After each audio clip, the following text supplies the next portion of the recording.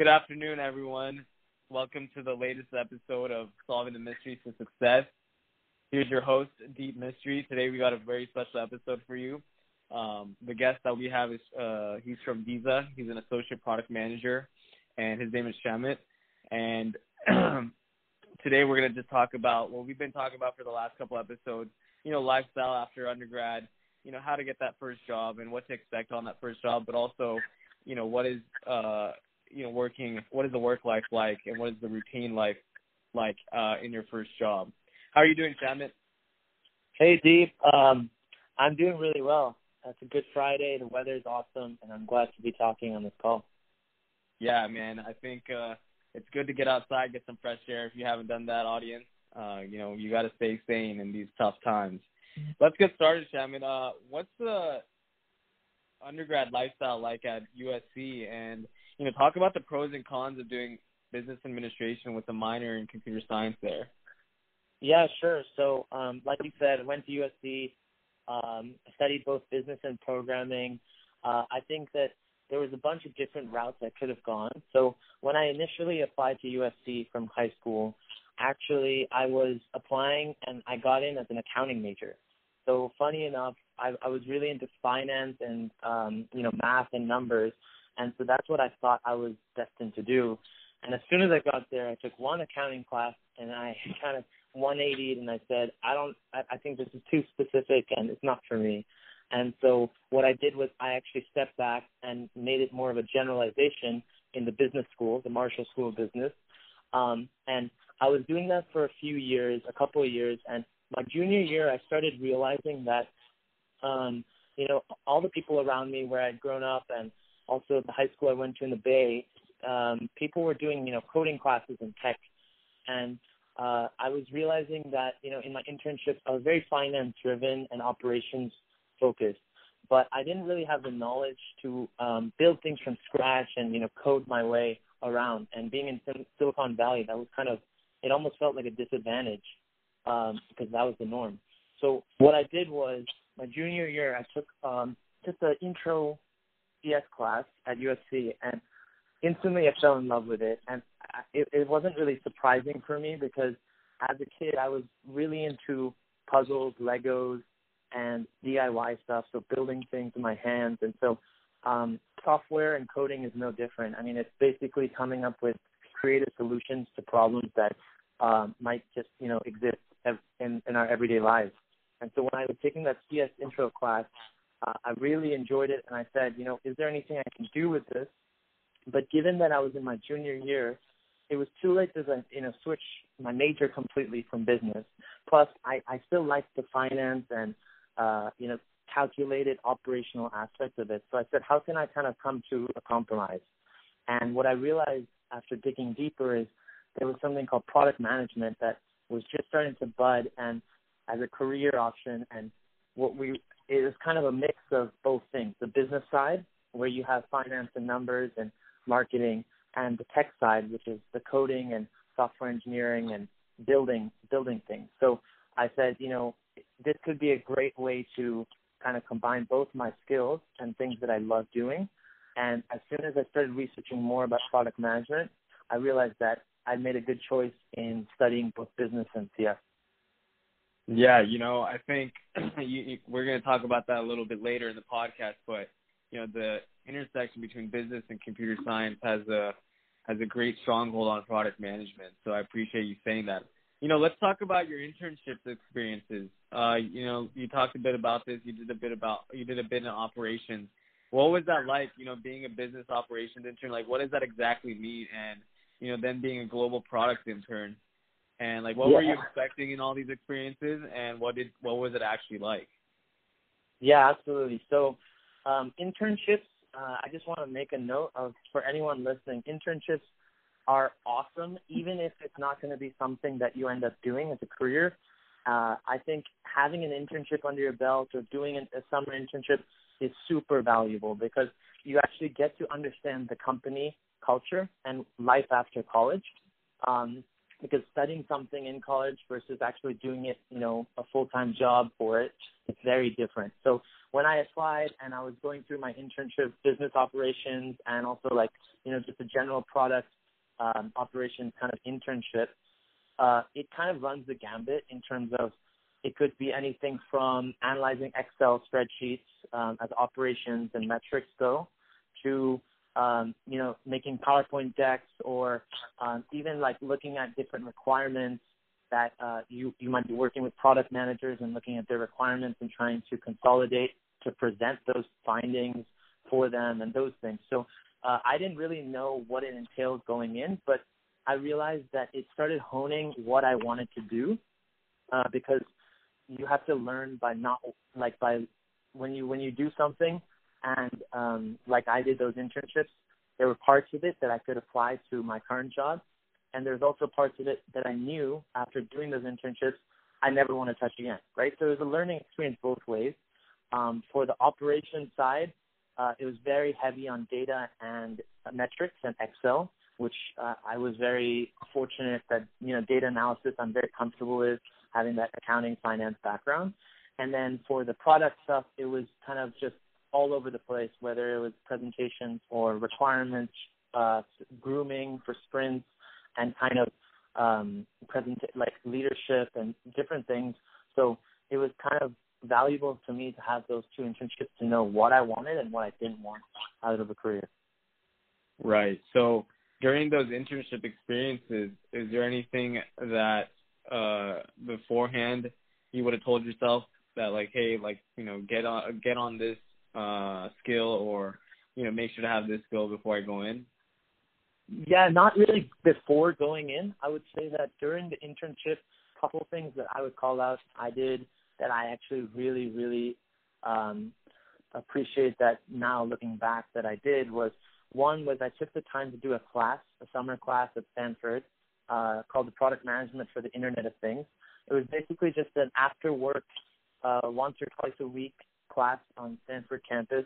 And I knew I liked product management and I wanted to go that direction. And so this class really helped me because during work hours, I was doing kind of separate work as operations. But this class really helped me. And then the other call out would be learning skills that, might be more specialized. So for example, learning Python or learning Tableau, and actually taking the time to go through udemy.com or lynda.com or any of those learning, online learning tools, and sitting down and marking and becoming more versed in those skills, because honestly, you can only benefit from having specializations in this, especially when everyone is so competitive in the Silicon Valley. Right. You always got to have an upper edge. You always got to be learning. So that's what you're doing. And, I appreciate you telling us, what were you doing to keep yourself in that learning mindset. Let's transition to, we talked about this before, product management. A lot of different companies have a lot of different definitions on what successful product management is for their company. So for you, what is it? And what are some of the key skills you say you would need to succeed in this kind of field? Yeah, absolutely. I think good point that, product management is in the grand scheme of things, it's still relatively a new kind of topic and things that, people are still discovering. Colleges don't really have a major on it just yet, although some are looking into it. So that being said, product management at different companies could mean, a variety of different things. For me, I would say, regardless of which company you're at, product management really, some of the traits that you might need as a successful product manager is, leadership. You have to be able to lead and influence people. And influencing people is the key, because you're not necessarily going to have actually a direct report to you. And on paper, you're not going to be their boss, but you're going to still have to influence them to kind of heed your actions and your words. So that's a big thing. And then the other thing is, a lot of people talk about this called being customer-centric. What that means is putting the customer at the heart of everything you do. And I think this is super important, because what happens is a lot of companies have this inside-out approach where they say, we need this and we'll get this value if we build this product or this feature. And what happens is you're looking at revenue and you're looking at sales and also what shares and stock and stuff, and you forget that what's happening is the market doesn't want that product, or the market isn't ready for that product just yet. And so if you look inside out, you're destined to fail. You have to look at the customer and what they want and what they need, and also understand where the customer is coming from. So, for example, one thing that someone told me a long time ago was, Henry Ford, who made the Model T, he said if he had surveyed all his customers or all the people at the time, they would have said, we want a faster horse rather than the Model T Ford car, right? So you can't just only listen to customers and just build whatever they want. You have to prioritize what they want based on the market needs. But being customer-centric is still nonetheless very important.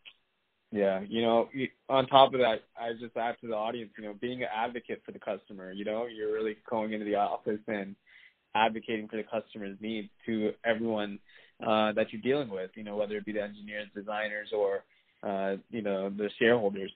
Exactly. So I'm glad you talked about the customer-centric part. Let's move on. You said like we told the audience, you're associate product manager at Visa. But what was the process, going back to applying for the job and landing the job? What did you do to prep for the job? For the interview? And, what was that interview like? Absolutely, yeah. So I actually started working at Visa right out of college. And I worked there for a year under as a general product role. It was very product operations focused, and after a year, I saw this opportunity of associate product manager rotational program. It's similar to what other companies have today, and Visa was offering it for the very first time. And I quickly talked to my manager about it, and she was very supportive of it. And, I went through the process of applying, and it's something I've known I've wanted to do ever since I took that, class, the intro to CS class in college, as well as doing the Stanford course. That product management is something that I really want to do. And so as soon as I saw an opportunity, I had to grab it. And so luckily, my two managers and mentors in my old role at Visa, Abhishek Chugh and Alicia Bright, they were super supportive of me, and they helped me connect to the hiring manager and apply. So once I applied, obviously the interviews, there's a very different set of interviews. And Deep, you probably know this because you've gone through the process now, and you're going to be associate product manager at Visa soon. But, there's different kind of processes for different various levels of experience for our program. So I had about a year of experience. I went through a few different interviews, I think 4 rounds total. There's obviously going to be the behavioral questions that everyone has in any interview, which is about how you've handled stuff in the past, what do you think about leadership, and the generalist questions. And then there's, of course, the product management specific questions, because that's the role you're applying to, which is about, how would you prioritize feature A versus feature B? How are you customer centric, like I talked about earlier? And those kind of specific questions. And the third and final kind of question type, I would say, is these, weird consulting type brain teasers. And for any of you listening that knows what I'm talking about, these are the questions that are basically testing your ability to think rather than your ability to answer correctly. So it's, for example, how many golf balls could fit on a Boeing 737 plane? And no one knows the exact answer. No one is even checking the exact answer, but they want to see your willingness to think about the problem and break it down into smaller problems and come up with a creative solution, because that's what product managers, at the end of the day, need to do. Yeah, I think you hit it right on the spot for the audience. These 3 types of questions are going to be common in any product management interview. So you had that interview, I had that interview, and the audience, now knows about the interview. Let's go ahead and fast forward. You got the job, and so what was that first week like? And what were you expecting beforehand? And what was it actually like?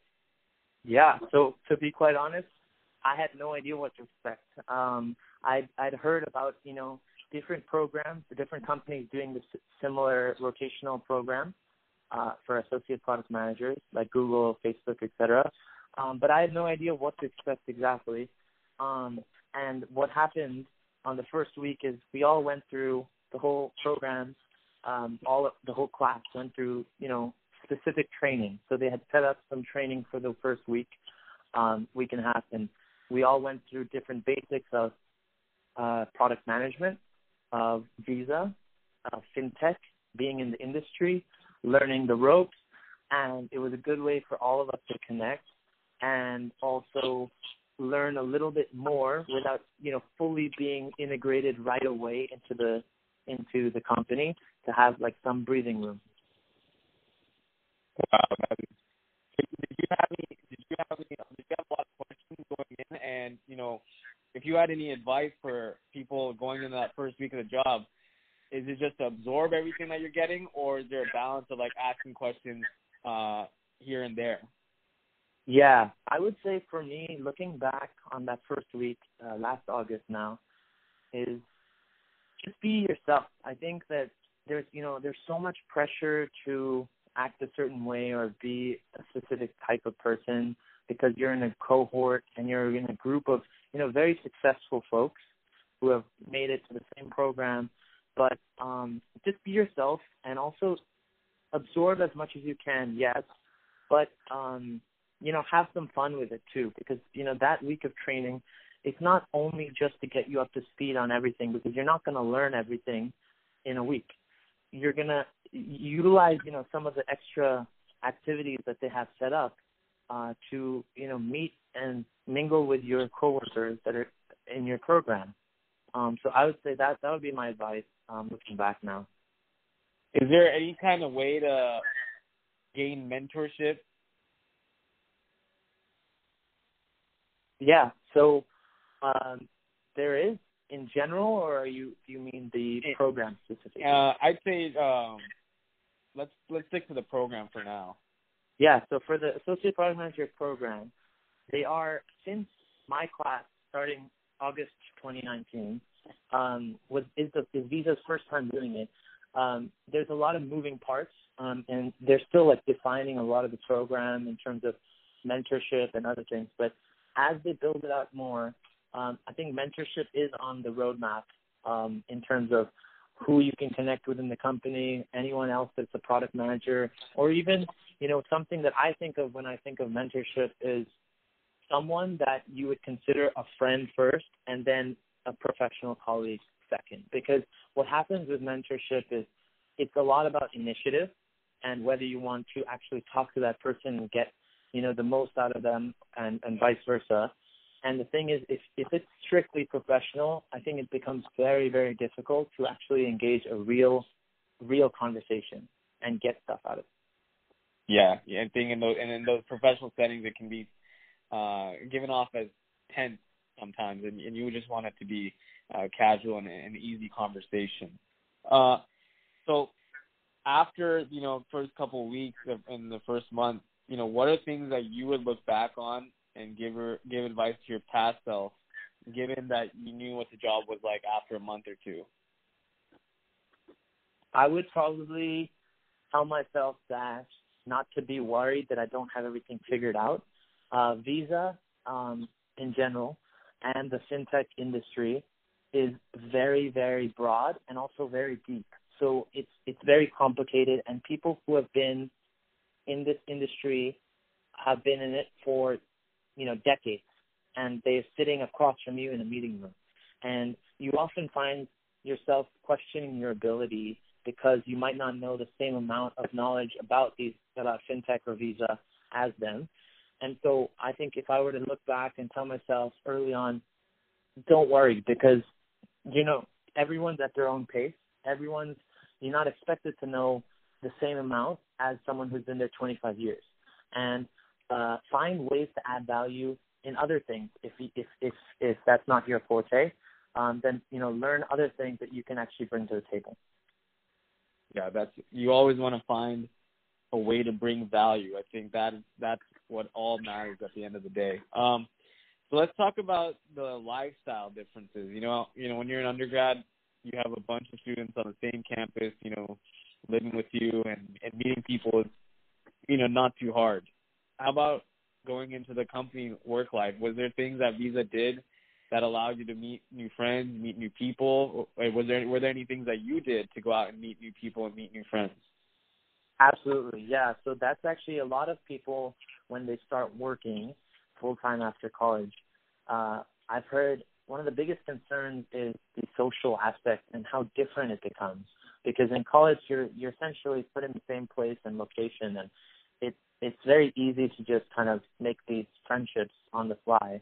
Whereas at work, the range of ages at work is huge. And so sometimes people are different lifestyles. Some people have kids, some people have other responsibilities. So outside of work, time gets limited. For me and the program, I will say that because we're all a cohort and all going through it together and roughly the same age and have the same lifestyle and, kind of out of college, it was easier than most other people would have it, just joining a full-time job. But with that being said, you have to still go out of your way and make an effort, try to go to the scheduled events. Visa is very, very good about, scheduling social events and making time for you. You just have to capitalize on that opportunity and actually attend those happy hours and whatnot. Yeah, that's exactly right. You have to go out there and put yourself out there, essentially, and to meet new people anywhere you are. So let's talk about next steps for you. You are almost done with the program, another year or so. Mm-hmm. What are next steps for you? Yeah, so the program is 2 years. I've done about 9 months so far, so there's still some time left. But I think the great thing about this program is it's rotational, so you rotate through different product teams at Visa. And the one big takeaway is you gain a lot of perspective. So just from being on different teams, you interact with different folks, and the perspective you gain is going to be invaluable for me. As far as next steps go, most likely, if there's a team that I gel with the most, I will reach out to that manager and try and see if we can, set up something full-time after the program. I know for a fact that I really, really enjoy the fintech industry, and fintech is booming. It's at the heart of every payment. So I think this industry is only going to grow more. And so I'm excited to stay in the industry, stay at Visa, and hopefully, get on a team that I enjoy.